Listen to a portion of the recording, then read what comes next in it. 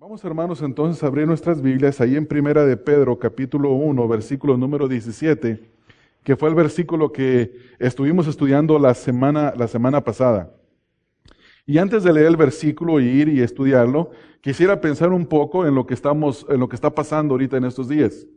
Nosotros acabamos de terminar el año 2015 y hemos entrado, hoy es el día tercero al año 2016, y esta es la época en la que mucha gente, yo espero que tal vez usted sea uno de ellos, comienza a hacer resoluciones. A algunos les gusta, a otros no les gusta. ¿Qué es una resolución? Bueno, una determinación que uno tiene de hacer algo, de cambiar algo, de mejorar algo en su vida.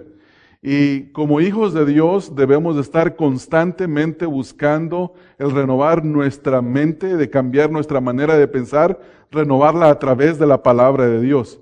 Y yo espero que ustedes tengan alguna resolución en este año, y una de ellas podría ser leer la palabra de Dios en este año. O como estaba mencionando nuestra hermana, en 3 años, si es que se le hace muy pesado leerla, tener este ritmo de lectura para terminar en 1 año. Entonces, mucha gente hace resoluciones, y yo me he hecho la pregunta, ¿por qué la gente quiere mejorar su manera de vivir o cambiar su manera de ser?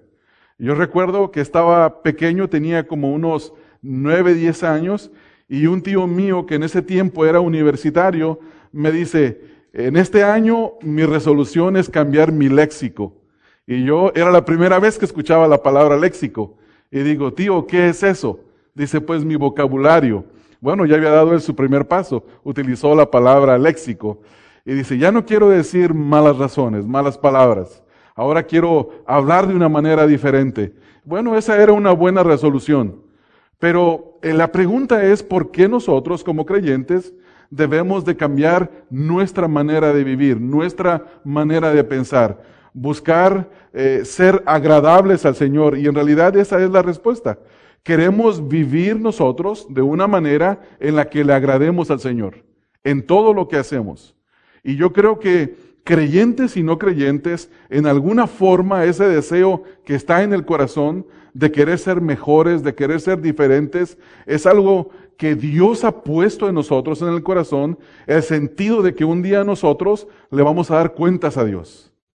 Esta vida que Dios nos ha dado es una vida que Dios nos la ha dado para que la administremos, para que vivamos de la manera, no como a nosotros nos parece mejor, sino de una manera en la que a Dios le agrada. Y eso es lo que vamos a ver en esta mañana, hermanos. Vamos al versículo número 17. Vamos a este versículo número 17.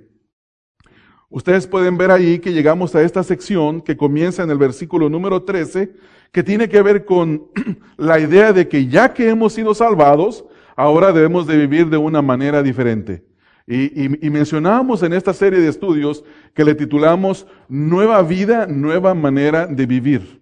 Y en los versículos número 13 al versículo número 16 aprendimos que teníamos que cambiar nuestra manera de pensar, que deberíamos de conformarnos a los deseos de Dios y no a los deseos de la carne, que debíamos de ser santos porque el Señor es santo. Y luego en el versículo número 17 se nos da una exhortación. Y la semana pasada vimos este versículo de la siguiente manera. Dijimos que había un principio y una aplicación. El principio que encontramos en este versículo es que Dios es tanto Padre como juez. Dios es Padre como juez. Y que la aplicación es lo que dice el mismo versículo. Note que dice el versículo ahí, en el versículo 17, dice, si invocáis por Padre a aquel que sin acepción de personas juzga según la obra de cada uno, y luego la aplicación sería esta, si Dios nos va a juzgar a nosotros, ¿qué nos debe de mover a hacer esto? Dice el versículo ahí, conducíos en temor todo el tiempo de vuestra peregrinación. Es decir que el entendimiento de que Dios nos va a juzgar por todo lo que hayamos hecho nosotros como creyentes en este cuerpo, sea bueno o sea malo, nos debe de impulsar a vivir una vida de temor delante de Dios. Y nosotros hemos estado discutiendo este tema, sobre todo en escuela dominical, en conversaciones que van tanto de mi parte hacia ustedes como de ustedes hacia mí. Y hablábamos que si este temor era un temor de condenación. Y en realidad no, más bien es un temor, como decían algunos de ustedes, de reverencia y al mismo tiempo un temor de no desagradar a nuestro Padre Celestial, el cual nos puede disciplinar. Debemos de entender también eso, que Dios es nuestro Padre amoroso, pero al mismo tiempo como buen Padre, Él también puede y nos disciplina.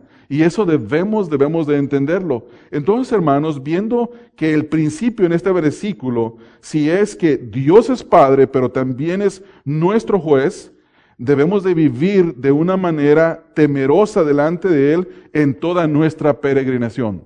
¿Se recuerdan a quién escribió Pedro estos versículos, verdad? A un grupo de personas, de creyentes, que habían sido dispersados por todo lo que es Asia Menor, lo que en día de hoy es Turquía moderna.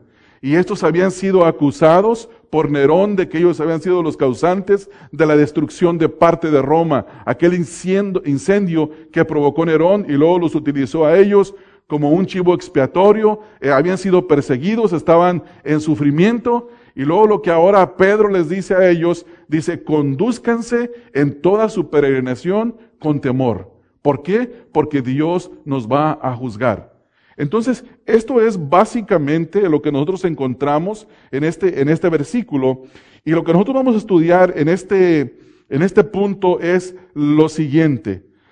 Vamos a ver una doctrina que está implicada en este versículo. A veces leemos la Biblia y hay versículos que son muy explícitos, que nosotros vamos a ver que la doctrina del juicio de Cristo para los creyentes o el juicio de las recompensas es una doctrina bíblica. Y vamos a ver versículos en los cuales está muy explícita la enseñanza, pero en este versículo está implícita, es decir, no la toca directamente, pero sí está ahí en el versículo y está en la parte que dice, en la segunda parte del versículo dice, si invocáis por Padre a aquel que sin acepción de personas juzga según la obra de cada uno. Es decir, que Dios nos va a juzgar. Hablamos la semana pasada del aspecto de la paternidad de Dios. Y ninguno de nosotros tiene un problema con la paternidad de Dios, porque Dios es un Padre amoroso. Si bien nos disciplina, la idea de Dios como nuestro Padre nos gusta. Y muchas veces quisiéramos que Dios fuera únicamente nuestro Padre, pero que no fuera nuestro juez. Sin embargo, cuando estudiamos la persona de Dios, a Dios no lo podemos compartimentalizar, es decir, poner una parte aquí, una persona acá, una parte acá. Dios es lo que es y Dios es todo lo que Dios dice que es. Entonces, si Dios dice que Dios es nuestro Padre, pero también es nuestro juez, debemos de entender que Dios es nuestro Padre y nuestro juez. Ahora, muchas veces nosotros decimos, pero eso no tiene sentido, porque nuestros padres terrenales nos ven a nosotros y nos miman, nos cuidan, nos proveen, nos dan todo lo que necesitamos, y algunos son muy permisivos, dejan a sus hijos sin darles disciplina, y creemos muchas veces que Dios es así. Pero debemos de entender, hermanos, que Dios no cambia. Dios es inmutable. Y déjenme ilustrarlo de la siguiente manera. Cuando nosotros decimos que una persona que no cree en el Señor Jesucristo va a pasar la eternidad separado de la presencia de Dios, eso es verdad. Pero al mismo tiempo sabemos nosotros que esa persona que sea condenada en el infierno por la eternidad, la ira de Dios estará ahí, administrando el juicio en el infierno. En las caricaturas, en las películas, uno encuentra que el diablo es el que administra el castigo en el infierno. No, el infierno se hizo para el diablo y para todos aquellos que no creen en el Señor Jesucristo. Entonces la pregunta que nosotros nos hacemos es la siguiente: ¿cómo es posible que van a estar en el infierno separados de la presencia de Dios, pero al mismo tiempo la presencia de Dios en su ira va a estar ahí? Y la respuesta es que cuando decimos que están separados de la presencia de Dios, nos referimos a la presencia de Dios en su forma en la que le adoramos, en su forma en la que nos regocijamos delante de su presencia, en su forma paternal, en la forma en la que vamos a estar por la eternidad adorando y glorificando a Dios, pero aquellos que estén en el infierno van a tener la presencia de la ira de Dios. ¿Cómo es posible eso? Para Dios es posible. Para nosotros tal vez sea imposible. Entonces nosotros vamos a estudiar en esta mañana la doctrina del juicio de los creyentes. La doctrina del juicio de los creyentes. Y si usted le gusta hacer notas y tiene ahí en su boletín un espacio para que anote, le voy a dar algunas referencias que no todas las vamos a ver en esta mañana, pero haga una nota si gusta hacerlas. Y si no es muy rápido para hacer notas, entonces si al final quiere una copia del audio, vaya allí con Chuy y Chuy se la puede proveer. La primera referencia es 1 de Corintios capítulo 3, versículo 10 al versículo 15. La segunda es 2 de Corintios 5:10. La tercera es Romanos 14:10. La cuarta, 1 de Corintios capítulo 4, versículo 1 al versículo número 5. La sexta, 1 de Corintios 9, 24 al 27. Y por último, 2 de Timoteo 4 al 8. Y si alguien al final quiere más referencias, bueno, si quiere acercarse y puedo mostrarle algunas cosas que tenemos. Entonces, ¿qué es lo que vamos a hacer hoy? Nosotros en el día de hoy vamos a estudiar cinco aspectos del juicio del Tribunal de Cristo para que nosotros aprendamos que daremos cuentas a Dios y de esa manera vivamos bajo Él en temor o vivamos con temor. Vuelvo a repetir, vamos a aprender 5 aspectos del juicio del Tribunal de Cristo para que nosotros aprendamos que daremos cuentas a Dios y de esa manera vivamos con temor. ¿Qué es lo que va a ocurrir en este estudio? Usted se va a dar cuenta a través de la Escritura que nosotros, cada uno comparecerá delante del Tribunal de Cristo y va a dar cuenta de todo aquello que haya hecho mientras que estaba en el cuerpo, sea bueno o sea malo. Eso activará dentro de cada uno de nosotros, por decirlo así, un sensor de temor. Activará una alarma de temor. Cuando usted se sube en su carro y si usted no se pone el cinturón, ¿qué es la primera cosa que ocurre? Es que el carro empieza pi, pi, pi, y tanta es la molestia que el ruido empieza a aumentar. ¿No se han dado cuenta, verdad? Pero hay algunos carros que llega un momento que se apaga y ya no pita más. Y yo interpreto eso como si el carro me dijera, necio, ¿no quieres prevenir la muerte? No te pongas el cinturón. Y así este versículo va a ser para nosotros. El entender cada una de estas referencias bíblicas van a ser como una alarma que nos dice, vive bajo temor, ten temor a Dios. Como padre amoroso que te puede disciplinar, ten temor a Dios, porque vas a dar cuentas a Dios. Y vas a ganar o vas a perder recompensas. Entonces, ten temor a Dios, ponte el cinturón del temor. Y ya si uno no se lo quiere poner después de esta enseñanza, bueno, entonces estaremos actuando como personas que no son prudentes. Y esto es lo que va a ocurrir en esta mañana. Primer punto, hermanos. Voy a mencionar los 5 y luego vamos a ir, primer aspecto. Menciono los 5 y luego vamos sobre cada uno de ellos. El primero es, el juicio es para entregar pérdidas o recompensa. Para entregar a los creyentes recompensas o para tener pérdida.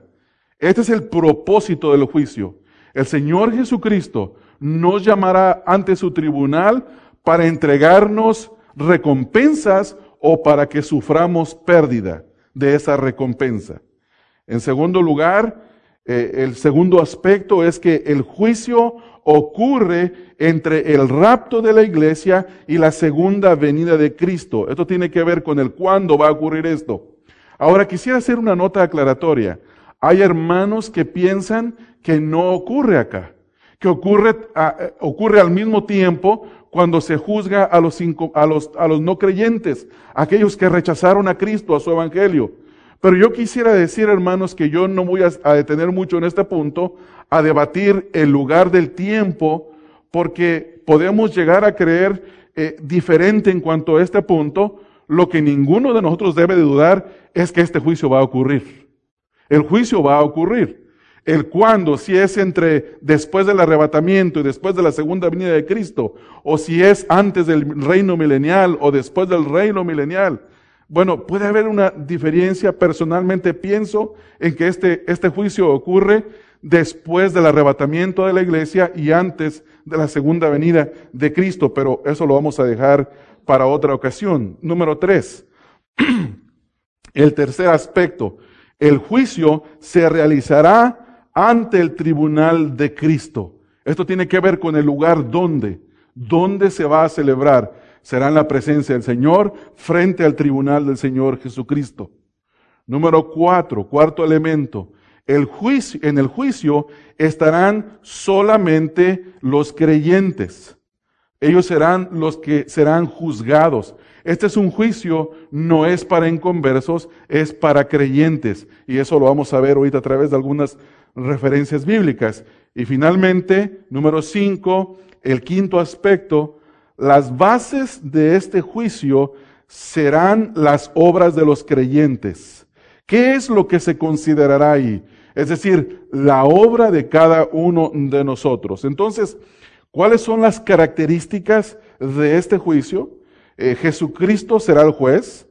Pablo habla, por ejemplo, en algunas escrituras, de que Cristo Jesús, que ha de venir en su reino, juzgará a los vivos y a los muertos. Es una referencia de 2 de Timoteo 4:1. Pedro dice que Jesucristo ha sido nombrado por Dios como juez de vivos y muertos, de acuerdo a Hechos 10, capítulo 10, versículo número 42, y así de esta manera diferentes escrituras. Entonces, hermanos, necesitamos de entender esto. Primer aspecto.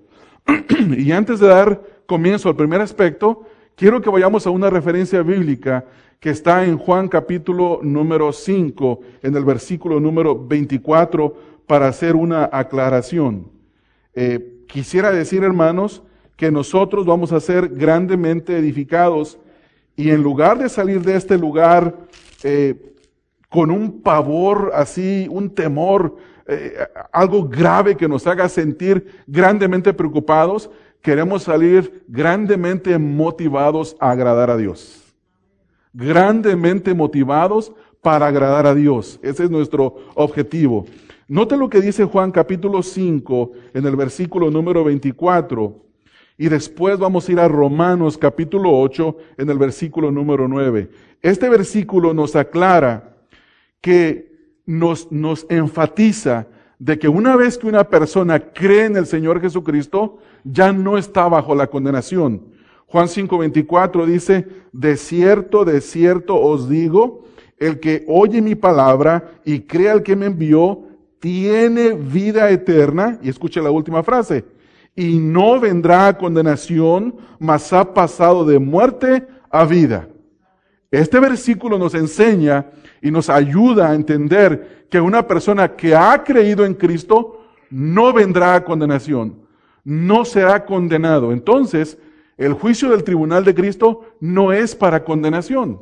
Esto tiene que estar claro en nuestras mentes. En Romanos capítulo número 8,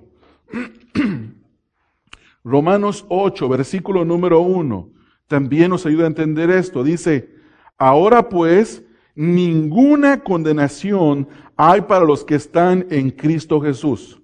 Los que no andan conforme a la carne, sino conforme al Espíritu. ¿Qué condenación hay para aquellos que están en Cristo Jesús? Ninguna. Entonces, este juicio del que estamos hablando, para creyentes únicamente, no es para condenación. Vamos a observar que es un juicio para recompensas. Es un juicio para recompensas. Y habiendo aclarado esto, vamos a ver en el primer aspecto. Dijimos al principio que el juicio es para entrega o pérdida de recompensas. Este es el propósito. Y para esto vamos a leer 2 de Corintios capítulo número 5. 2 de Corintios capítulo número 5 en el versículo número 10. Y en este versículo vamos a leer que en la segunda parte del versículo Pablo dice, para que cada uno reciba según lo que haya hecho mientras estaba en el cuerpo, sea bueno o sea malo. Vayan por favor conmigo, hermanos, esta referencia, para que juntos la podamos leer y podamos nosotros tener poco a poco entendimiento de este tema. Mi propósito, hermanos, no es que corramos con el tema, sino que lo veamos con detenimiento. Dice, porque es necesario que todos nosotros comparezcamos ante el Tribunal de Cristo. Y luego ahí nos dice el propósito. ¿Por qué debemos de estar frente al Tribunal de Cristo? Y la razón que nos da Pablo es la siguiente. Dice, para que cada uno, es decir, cada creyente, independientemente, no es por grupo. Esta iglesia no va a ser juzgada por grupo. Unos tuvieron muchas más buenas obras, pues hay que repartirles un poquito a los que no tuvieron.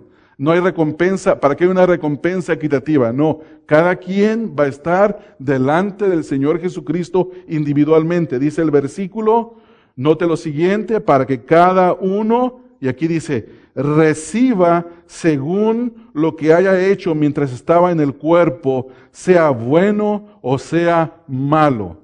Ahora, antes de entrar a explicar ese texto, tenemos que entender que un versículo debe ser interpretado con toda la palabra de Dios. La palabra de Dios se interpreta a sí misma. Porque cuando leemos el versículo número 10, el final, la última frase que dice, sea bueno o sea malo, inmediatamente viene a nuestra mente nuestros pecados. Pero tenemos que entender que Cristo ha tratado con nuestros pecados una vez y para siempre. Ya no hay condenación por causa de los pecados. No hay disciplina. La Biblia nos habla que cuando una persona come y bebe de la cena del Señor indignamente, puede caer en enfermedad. Con esto no quiero decir que todas las enfermedades son un resultado de pecado. Nunca podemos decir eso. Pero Dios puede que un creyente caiga en una enfermedad por causa de su desobediencia. También dice la Escritura que otros están debilitados, es decir, no tienen deseo ni siquiera de vivir la vida cristiana, pero es por causa de la desobediencia. Y también Pablo dice que otros han muerto por causa de desobediencia. Esto quiere decir que hay pecado que nos puede llevar a la muerte por causa de la desobediencia. En este versículo no estamos tratando de esto. Las palabras que vemos al final, sea bueno o sea malo, no tiene que ver algo que tiene connotación moral, sino que tiene que ver con lo que dice el apóstol Pablo en 1 Corintios, y ahorita vamos a ir ahí en este momento. ¿Qué es lo que vemos en este versículo entonces, en esta frase? Aquí se describe el elemento esencial de la motivación que cada creyente debe de tener. Cada creyente debe de tener una motivación de agradar a Dios. ¿Por qué? Porque vamos a comparecer delante del Tribunal de Cristo. Hermanos, ustedes se han dado cuenta que cuando le dice a su hijo, si tú no obedeces esto, estas son las consecuencias. ¿Y de qué nos sirve, hermanos, una advertencia? Sirve de motivación al muchachito, a la niña, para que no hagan aquello que se les ha mandado, que no hagan o que haga aquello que se le mandó hacer. De la misma manera Dios, como nuestro Padre, nos está dando en este versículo una motivación para que nosotros busquemos el alabarle, el darle gloria, busquemos el obedecerle. El hecho de saber, hermanos, que vamos a comparecer delante del Tribunal de Cristo, hará que nosotros hagamos algunas cosas y dejemos de hacer otras, en vista a lo que viene en el futuro, en vista a lo que viene en el futuro. Delante de los ojos del Señor, todo lo que cada cristiano haga en su cuerpo, temporalmente tiene repercusiones en la eternidad, hermanos. Sea bueno o sea malo, dice el versículo. Estos términos, aquí lo que vamos a ver en cuanto a bueno o malo, no tiene nada que ver con el sentido moral. Todo lo relacionado al pecado ha quedado resuelto ya, como lo mencioné, en la cruz de Cristo. Aquí Pablo más bien trata de establecer una comparación entre las actividades de valor eterno y todas las que son triviales. Voy a poner un ejemplo. ¿Se recuerdan ustedes lo que nos dice la Escritura? Que no nos hagamos tesoros en esta tierra donde la donde el orín y la porrilla corrompen y donde los ladrones entran y roban, sino que nos hagamos tesoros, ¿dónde, hermanos? En los cielos. Entonces, este versículo, si el juicio de Dios es para recompensa a los cielos, este versículo es una motivación para que nosotros hagamos todo lo que le agrada a Dios con el propósito de tener una recompensa en los cielos. No estamos hablando de salvación. La salvación no es por obras, pero sí hay recompensas. Y en estas recompensas tenemos que estar dispuestos a hacer tesoros en los cielos. El punto principal en este versículo es este. Entonces, hermanos, si nosotros hemos visto lo que ya estamos aprendiendo aquí, que este juicio es para entregar recompensa o para que la persona sufra pérdidas, ¿qué es lo que me tiene que motivar a mí a hacer? En vista, en perspectiva de que voy a estar delante del Tribunal de Cristo en un día, ¿qué me tiene que motivar a mí a hacer? Me tiene que motivar, hermano, a hacer todo aquello que agrada a los ojos de Dios. Este versículo nos invita a que invirtamos nuestro tiempo y nuestra vida en el Señor. Porque todas aquellas cosas que utilizamos para nuestra propia recreación, con esto no quiero decir que el recrearse sea malo, no es malo ir de vacaciones, no es malo descansar un día, no es malo ver la televisión, el problema es qué ves, el problema es cómo descansas, el problema es qué haces en tu tiempo de descanso. Lo que es malo es olvidarse de servir al Señor. Eso es lo que el Señor evita. Entonces nosotros debemos de invertir nuestra vida, hermanos, leyendo la palabra de Dios, orando y trayendo nuestras preocupaciones al Señor, siendo vigilantes. Debemos de invertir nuestra vida predicando el Evangelio de Cristo a otros, teniendo la oportunidad de llevar el Evangelio. Debemos de buscar ser de buen testimonio a las demás personas, porque sabe, hermano, todo mundo nos está viendo, todo mundo, y no nos damos cuenta muchas veces. Perdemos de vista que las personas nos están viendo. ¿No le ha tocado a usted que usted está en un lugar y de repente se le acerca a alguien y le diga, te vi hace rato y te estaba viendo que estabas ahí sentado? Y usted en ese momento piensa, qué bueno que no me vio a hacer nada indecente, porque si no, qué mal testimonio hubiera dado. Yo recuerdo cuando estábamos mi esposa y yo recién casados, teníamos a nuestro hijo Isaac pequeñito, y recuerdo, hermanos, que había en una casa atrás, en la parte de atrás de la casa, rentaba otra pareja joven, y nosotros salíamos casi siempre juntos. Ellos salían al juego de béisbol y nosotros íbamos a la iglesia. Y un día salí primero yo y él venía atrás de mí, el esposo de la señora, y me dice, ¿sabe una cosa? Dice, yo a veces quisiera dejar de vivir como vivo. Digo, porque yo los observo a ustedes que todos los domingos van a la iglesia. Yo no me había dado cuenta que ellos nos veían, hermanos. Yo no me daba cuenta. Dijo, yo voy al juego del béisbol, luego tomamos, mi esposa se pone enojada y regreso a la casa y la tarde es amarga. Y yo me doy cuenta que ustedes vienen de la iglesia y no los veo pelearse. Qué bueno que no nos escuchó peleándonos, ¿verdad? No, es que lo que pasa es que nosotros peleamos en voz baja. No. Lo que quiero decir es que la gente está viendo. Así está la iglesia, hermano. El venir a la iglesia es de bendición para usted. A veces hay personas que me llaman y me dicen, ay, discúlpeme que no fui, como si a mí fuera el que me afectara. No, hermanos, el primer bendecido es usted. Bueno, sí me afecta que usted no venga, le voy a decir en qué sentido. Yo quiero verlo. Yo quiero ser bendecido por su presencia, por las conversaciones, por todo. Entonces, venga a la iglesia. Y cuando venga a la iglesia, participe en la obra del Señor.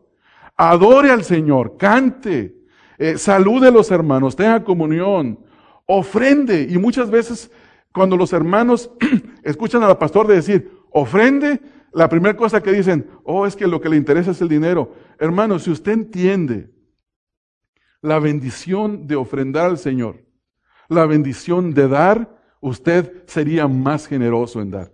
Seríamos más generosos en hacer tesoros para el reino de los cielos. ¿No es así, hermanos? Necesitamos de pensar también en eso. No porque existe un falso evangelio que es el evangelio de la prosperidad y que a veces ya no queremos hablar en las iglesias bautistas del dinero porque luego dicen, mira, igual que los demás, ya vienen a robar dinero. No, ellos torcieron la doctrina del dinero, nosotros tenemos que enderezar esa doctrina y tenemos que predicar también la doctrina acerca de a quién le pertenece el dinero y quién es quien reparte las riquezas de este mundo y por qué Dios da a unos y por qué Dios priva a otros. Entonces hay que tener también un entendimiento claro acerca de esto. Entonces, hermanos, en vista de este juicio, nosotros tenemos que tener esta motivación: hacer tesoros en el reino de los cielos. Número 2, segundo aspecto de este juicio. El juicio ocurre entre el rapto de la iglesia y la segunda venida de Cristo. Eso tiene que ver con su tiempo. Yo, como dije al principio, algunos difieren, sin embargo, el hecho es que ocurre. Es como, ¿cuándo viene el Señor Jesucristo? Nadie lo sabe, dice la Escritura. Nadie sabe el día ni la hora, pero lo que sí sabemos, hermanos, es que el Señor viene.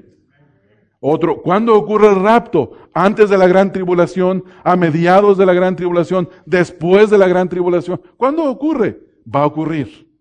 Va a ocurrir. Ciertamente tenemos una posición teológica, la cual hemos llegado a esa convicción, pero no andamos peleando y discutiendo y dividiéndonos por ese asunto.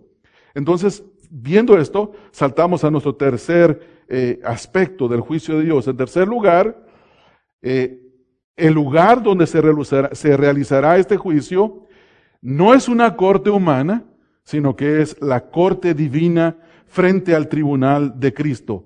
En el mismo versículo que leímos, 2 de Corintios 5:10, la primera parte, dice, porque es necesario que todos nosotros, y escuche la siguiente palabra, una palabra es un término jurídico, cuando usted se le llama, en inglés se llama summons, ¿verdad? Pero es comparecer, es venir delante de Dios, delante del juez, perdón. En este caso, todos nosotros, todo creyente, tiene una cita delante del tribunal de Cristo. Y ¿sabe una cosa? No existe tal cosa como que se me pasó la fecha, disculpe, por eso no vine. No, hermanos, Dios se va a encargar, Él es el que da la cita y Él se encarga de transportarlo a esa cita. Entonces, nadie se escapa, por eso es un tribunal divino, no humano. Dice el versículo, porque es necesario que todos nosotros comparezcamos, y luego dice, ante el tribunal de Cristo. Ahora, la primera cosa que viene a nuestra mente, la primera cosa es, cuando escuchamos la palabra tribunal, viene a nuestra mente el gran escritorio de madera, el Señor que se viste con una bata negra y con un martillo de madera en la mano para dar juicio. Y tiene una imagen de terror. Sin embargo, esta imagen no debe de ser de terror para nosotros. Debe de ser una imagen de expectativa. Una imagen de expectativa. ¿Qué recompensa me va a dar el Señor? Ya tengo la vida eterna, pero también entender que hay recompensas. La palabra tribunal aquí es una alusión metafórica al lugar en el que el Señor se sentará y evaluará la vida de cada creyente, de los creyentes, con el propósito de darles su recompensa. Ahora, esta palabra, la palabra tribunal, es una plataforma elevada que se colocaba para los atletas que recibían recompensa. ¿Usted ha visto las Olimpiadas, hermanos? ¿Cuántos lugares hay en las Olimpiadas? Primero, el de la derecha es el segundo, ¿verdad? Y el tercero, el de acá. Entonces, tenemos primero y segundo, tercer lugar. ¿Por qué les dan esos lugares? El lugar ese estrado donde se paran las personas, ese era un lugar muy conocido para los corintios. Ellos entendían bien esta imagen. Se utilizaba tanto para dar recompensa como para traer juicio. Entonces, esta es la palabra que Pablo está utilizando aquí. Y nosotros tenemos que ver ese día del tribunal de Cristo no como algo terrorífico que nos haga huir de su presencia, sino como una gran expectativa para estar delante de Él y recibir la recompensa que Él nos quiere dar por nuestro trabajo, por nuestro esfuerzo. Ustedes recuerdan que Pedro le hace la pregunta al Señor Jesucristo: Señor, nosotros dejamos padre, madre, trabajo, casa, ¿qué vamos a recibir? ¿Qué vamos a recibir? Y el Señor les dice que ellos habrían de recibir no solamente en la eternidad, sino que en esta vida recompensa. Entonces, hay recompensa por servir al Señor Jesucristo. Cuando vayamos, hermanos, a evangelizar, no está perdiendo su tiempo. Cuando viene a interceder por la vida de otros en oración, no está perdiendo su tiempo. Cuando ayuda a un hermano, sea económicamente o sea físicamente, manualmente en algún trabajo, algo que le está ayudando, no está perdiendo su tiempo. Cuando sirve al necesitado, no pierde su tiempo. Todo lo que nosotros hacemos tiene una recompensa. Eso nos debe de motivar. Entonces, esta enseñanza no es para salir con terror de este lugar. Sí tenemos que temer a nuestro Dios, porque es un Padre que disciplina. Pero también, hermanos, al mismo tiempo, nos debe más bien de motivar el ser agradables a Él. Como dice Pablo, más adelante vamos a ver nosotros exactamente esto. Entonces, Pablo tiene en mente esta plataforma elevada que se colocaba para premiar a los atletas victoriosos. Durante los Juegos Olímpicos nosotros vemos esto. En aquel tiempo se les entregaba una corona de laureles. En el día de hoy se entregan medallas y diferentes cosas. Hay un ejemplo. Vamos al libro de los Hechos. Libro de los Hechos, capítulo 18, versículo número 12 al 16. En este pasaje nosotros vemos que Pablo está puesto en juicio. Vamos al libro de los Hechos, capítulo 18, hermanos. Versículo 12 al 16. Aquí tenemos un ejemplo de esto, de esta palabra que está utilizando Pablo aquí mismo en Romanos. Dice el versículo número 12 al 16. Pero siendo Galión procónsul de Acaya, los judíos se levantaron de común acuerdo contra Pablo y le llevaron, ¿a dónde, hermanos? Al tribunal, a este mismo lugar. En este caso se le iba a juzgar a Pablo por algo que él no hizo, pero este lugar se utilizaba, como les he dicho en un momento, tanto para coronar atletas victoriosos como para juzgar, pero en nuestro caso el juicio es para darnos una retribución o para que tengamos una pérdida. Vamos a perder de recibir si nosotros no hacemos la voluntad del Señor. Seguimos leyendo, versículo número 13, diciendo, persuade a los hombres a honrar a Dios contra la ley. Y al comenzar Pablo a hablar, Galión dijo a los judíos, si fuera algún agravio o algún crimen enorme, oh judíos, conforme al derecho, yo os toleraría. Pero si son cuestiones de palabras, de nombres, de vuestra ley, vedlo vosotros, porque yo no quiero ser juez de estas cosas. Y los echó del tribunal. Entonces estamos hablando de un lugar donde se ponían a las personas. Bueno, Dios nos va a poner a cada uno de nosotros. Cristo será nuestro juez. Y mi pregunta para ustedes, hermanos, ¿está viviendo de tal manera que desea hacerle agradable a Él, sabiendo que no solamente le agrada, sino que está a la expectativa de recompensas? Debemos de vivir así, hermanos. Cuando Pablo dice, por ejemplo, cuando uno ofrenda, dice, cada uno, según como haya prosperado, aparte, y dé no con tristeza, ni por obligación, ni por necesidad. ¿Por qué dice Pablo eso? Porque al dar nosotros, le damos gloria a Dios y al mismo tiempo hacemos tesoros en los cielos. El día de hoy se entregó a cada uno de los miembros aquí la hoja de todas sus ofrendas que dieron al año. Algunos de ustedes la pueden presentar delante del IRS a la hora de sus impuestos y toman una deducción. Pero hermanos, esos números que están escritos ahí en ese papel, usted puede extraviar el papel, o ese papel se puede perder. Pero delante de Dios, donde Él toma récord, donde Él guarda lo que nosotros hacemos y que va a recibir recompensa, a Él no se le perderá, hermanos. Él tiene todo bien registrado.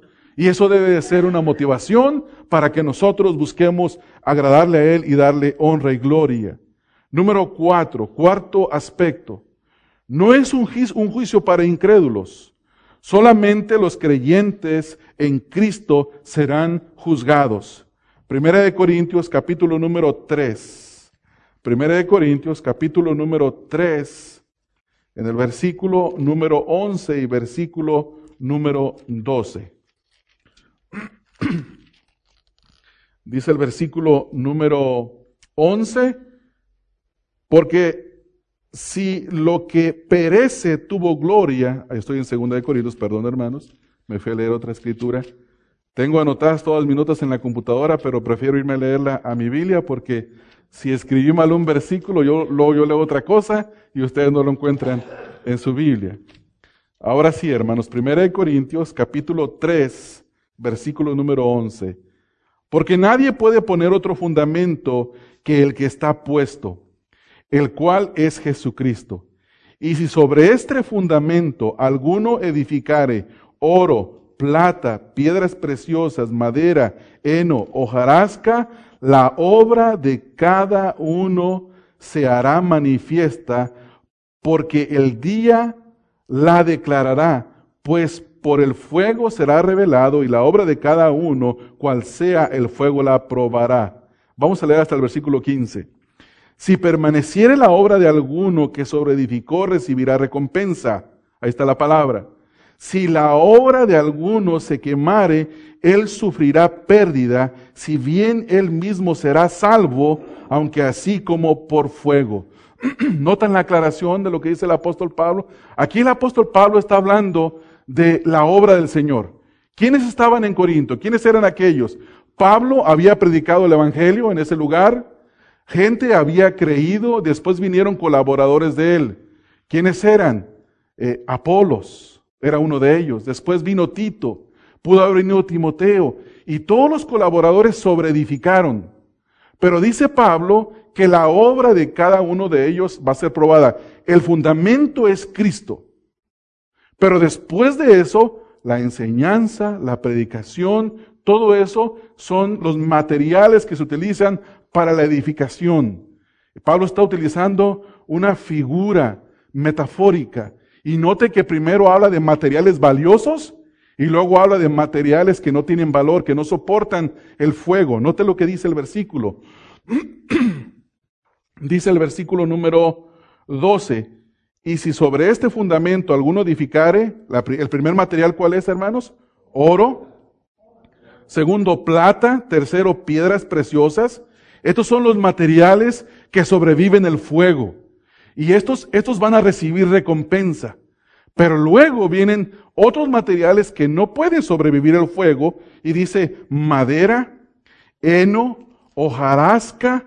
La obra de cada uno se hará manifiesta, porque el día la declarará, pues por el fuego será revelada, y note lo que sigue al final, y la obra de cada cual sea, el fuego la probará.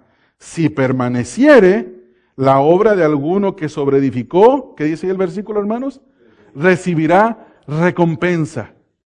Pero después, dice el versículo 15, dice, si la obra de alguno se quemare, él sufrirá pérdida, si bien él mismo será salvo, aunque así como por fuego. Entonces, estamos hablando de un juicio no para condenación, sino estamos hablando de un juicio para recompensa. Y tenemos que asegurarnos, hermanos, que todo lo que hacemos en la obra del Señor tenga el propósito de que sobreviva la prueba de fuego. Voy a poner, por ejemplo, pensemos en esto. Supongamos que estamos nosotros promoviendo una construcción anexa aquí al templo. Y decimos, nuestra meta son $200,000, un ejemplo. Y hermanos, quisiéramos que se esforzaran todos en donar. Y alguien que quiere verse como una persona generosa, sin serlo, viene y trae una gran cantidad de dinero. Hermanos, nos puede engañar a todos nosotros. Pero al Señor no.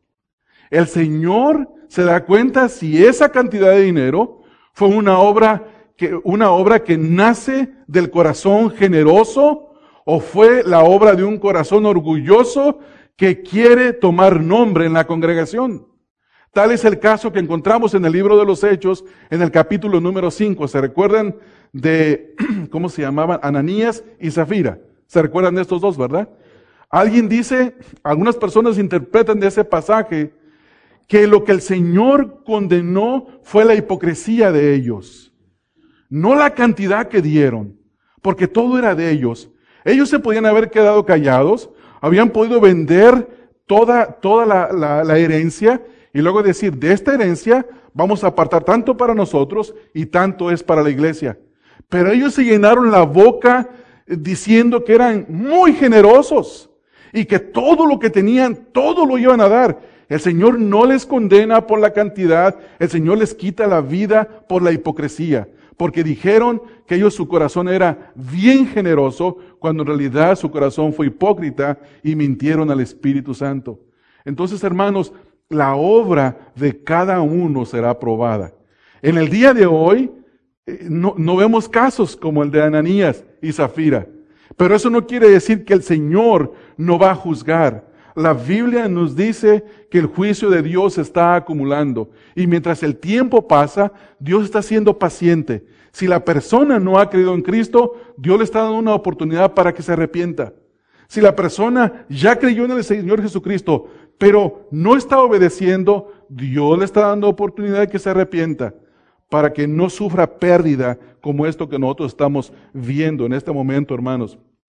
Entonces, si usted no es un creyente, usted está expuesto a otro juicio, no a este juicio. Yo no sé, en esta mañana todos profesamos fe en Cristo, hermanos.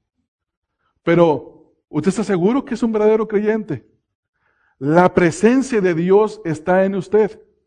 El Espíritu de Dios mora en usted. Si eso es así, créamelo que usted se va a dar cuenta. Porque el Espíritu de Dios no puede morar en alguien y que la persona ignore que la presencia del Espíritu de Dios está en él o está en ella.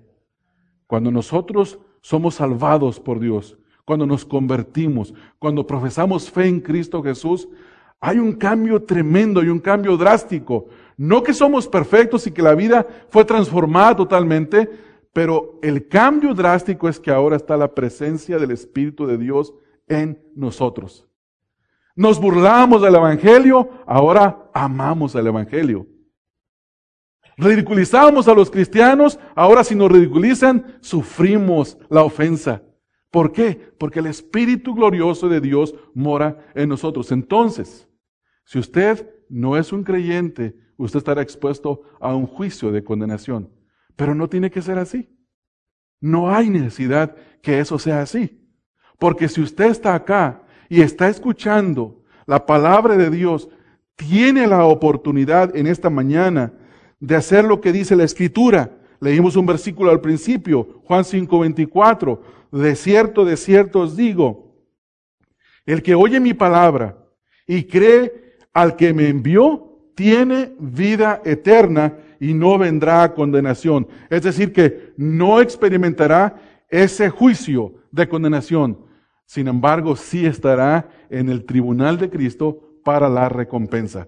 Amén, hermanos. Esto es tremendo, hermanos. Esto es tremendo y tenemos que poner el énfasis debido, la atención debida para que seamos bendecidos. Quinto aspecto, y con esto termino.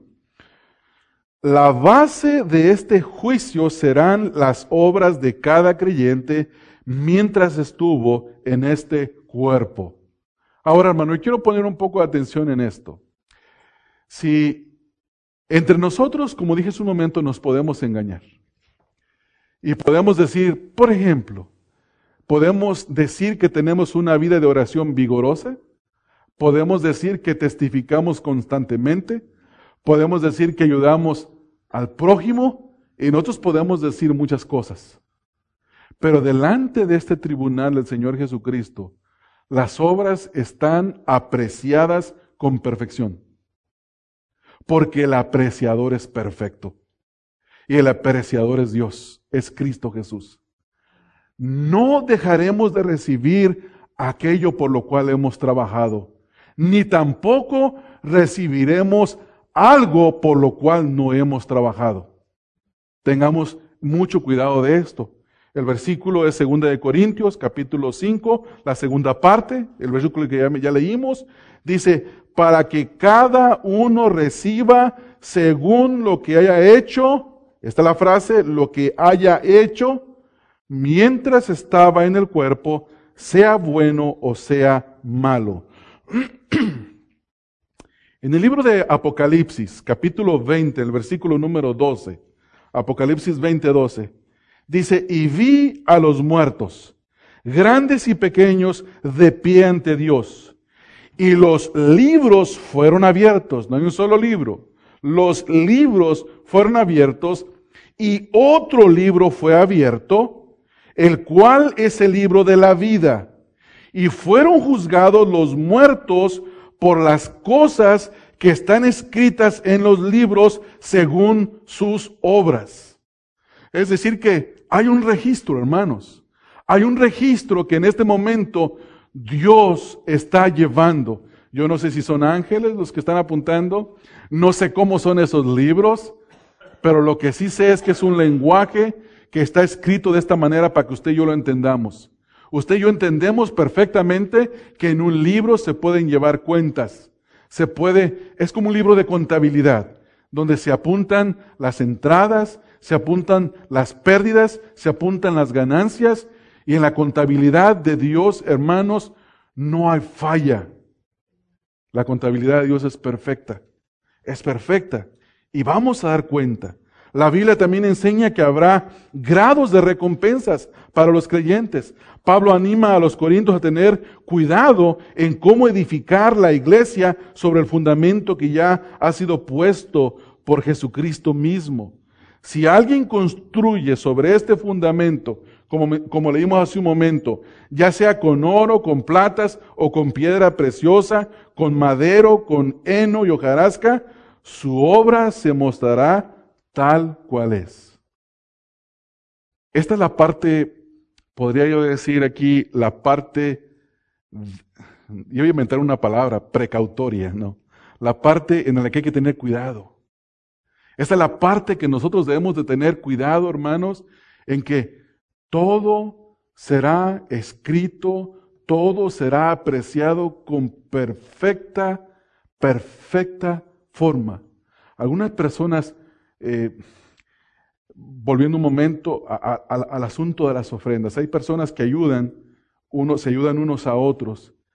Y algunos que ayudan les gusta, como hacían los fariseos, aventar la moneda y que toque y que haga ruido para que se sienta el peso de la moneda y se sepa que dio en grande. Y otros silenciosamente ofrendan. Nadie sabe. Jamás nadie se enteró en esta vida, pero Dios sí. Y esa obra está escrita. Y esa recompensa será dada. Y aquel que lo dio y que no tuvo honra de los hombres, recibirá gloria de Dios.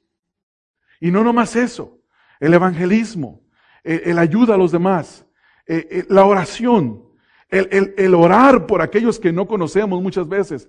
Hermanos, ustedes tienen en el boletín una lista de misioneros. No los han visto, no conocen sus caras, pero podemos orar por ellos, podemos rogar por ellos. Hoy están predicando ellos. El día de mañana volverán a sus labores de cada día, van a enfrentar dificultades en su ministerio, van a encontrar dificultades contra los enemigos del evangelio, y tenemos que orar por ellos por fortaleza. Tenemos que sostenerlos en la oración. Esa es una obra que agrada a Dios. Nadie la ve, no hay recompensa en este mundo, pero tendrá recompensa en la vida venidera. Y ahí es donde nosotros debemos de poner nuestros ojos, hermanos. Poner nuestros ojos ahí de tal manera. Ahora, hermanos, quisiera mencionar para concluir un estudio futuro que ustedes pueden hacer. Y debemos de pensar esto. La enseñanza de la Biblia sobre los grados de recompensa en el cielo es más extensa de lo que los creyentes normalmente se percatan. Y hay muchas porciones en la Escritura que nos hablan de que habrá recompensas, diferentes tipos de recompensa. Solo quiero leer un pasaje. Vamos a Lucas, capítulo 19. En Lucas capítulo 19, hermanos, nosotros encontramos la enseñanza del Señor Jesucristo acerca de este tema, y lo voy a dejar ahí, y tal vez cite algunas referencias bíblicas para que ustedes las anoten y en su casa lean con calma. Lucas 19, versículo 17 y versículo al 19. Lucas 19, versículo 17 al 19. Dice, Él le dijo, está bien, buen siervo, por cuanto en lo poco has sido fiel, tendrás autoridad sobre 10 ciudades. Aquí esta es una parábola de las recompensas. Una parábola que el Señor está dando, la parábola de las 10 minas, es conocida de esta manera. Note lo que dice el versículo 17. Él le dijo, está bien, buen siervo, por cuanto en lo poco has sido fiel, tendrás autoridad sobre 10 ciudades. Es decir que se le está dando una recompensa por su fidelidad mínima que tuvo. Versículo 18.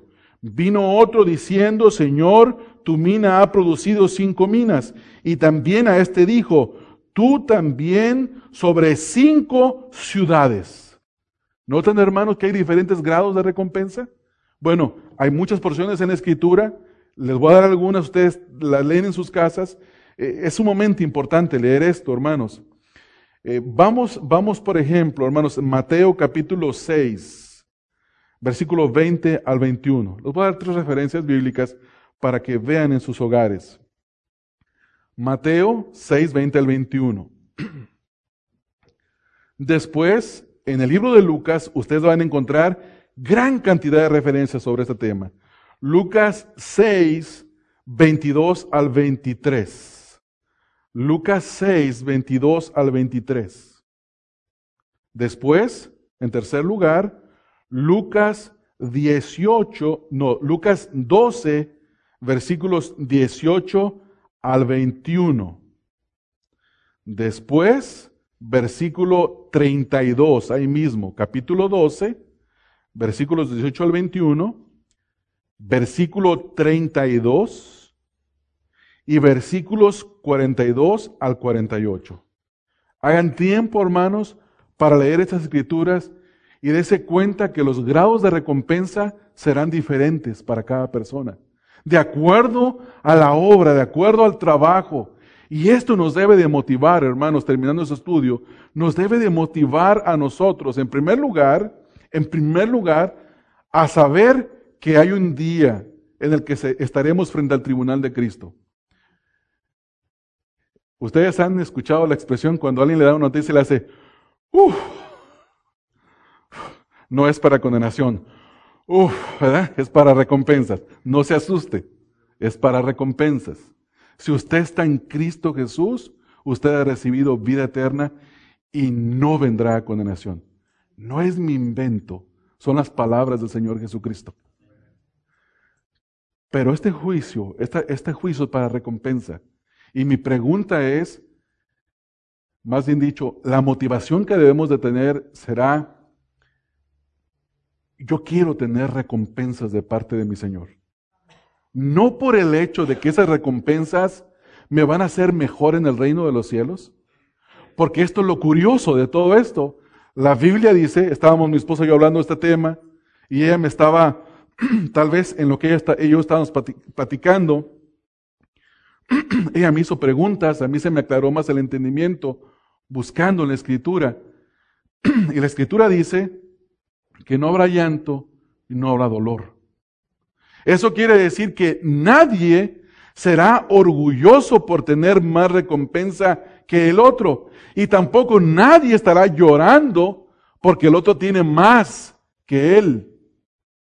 Sin embargo, lo que nos debe de mover es procurar ser fieles al Señor. Sea mucho, sea poco. Hay talentos, unos han recibido más que otros, hermanos.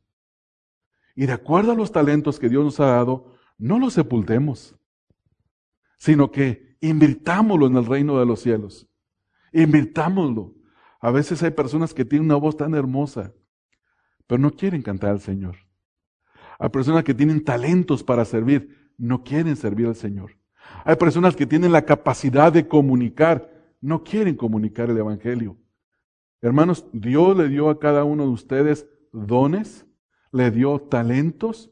Usted tiene que invertirlos, yo tengo que invertirlos para la gloria de Dios y para mi recompensa futura. Amén, hermanos. ¿Verdad que este estudio nos va a hacer salir de este lugar motivados a hacerle fieles al Señor, a hacerle agradables al Señor? Aquí es donde ustedes dicen un amén bien fuerte. Amén. Vamos a orar, hermanos. Padre, te damos gracias por el estudio de tu palabra. Te damos gracias porque lámpara es a nuestros pies tu palabra y lumbrera a nuestro camino. Te damos gracias porque tu palabra dice que la exposición de tu palabra alumbra el entendimiento, Señor. Y nosotros vamos a salir de este lugar motivados, Señor, a servirte. Motivados, Señor, a hacerte agradables. No por temor de que nos vas a mandar a la condenación. No, Señor, porque tú nos has dicho que ninguna condenación hay para los que están en Cristo Jesús. Los que no andan conforme a la carne, sino conforme al Espíritu. Nuestra motivación, Señor, es serte agradables. Y también, Señor, recibir recompensa. No entendemos este asunto de las recompensas a gran cabalidad, Señor. Si sabemos que tus discípulos, los apóstoles, se sentarían en 12 tronos para juzgar a las 12 tribus de Israel. Y sabemos, Señor, que hay diferente tipo de recompensas. Señor, donde quiera que tú nos vas a poner, lo que tú nos vas a dar, danos lo que tú nos quieras dar, pero te pedimos que nos des tu gracia para hacerte fieles y para hacerte agradables, Señor. Que nos motive el gran amor que hemos recibido a través de Cristo Jesús. Que nos motive, Señor, la esperanza futura de verte cara a cara y no huir avergonzados de tu presencia, sino que de verte, Señor, y desear escuchar de tus palabras, que pasemos al descanso de nuestro Señor. Y escuchar tus palabras que nos diga, buen siervo y fiel, pasa al reposo de tu Señor. Eso queremos escuchar, Señor. Danos tu gracia, capacítanos, Padre, en esta hora a través de tu Espíritu Santo. Te ruego estas cosas en el nombre de Cristo Jesús. Amén. Amén, hermanos, que el Señor les bendiga.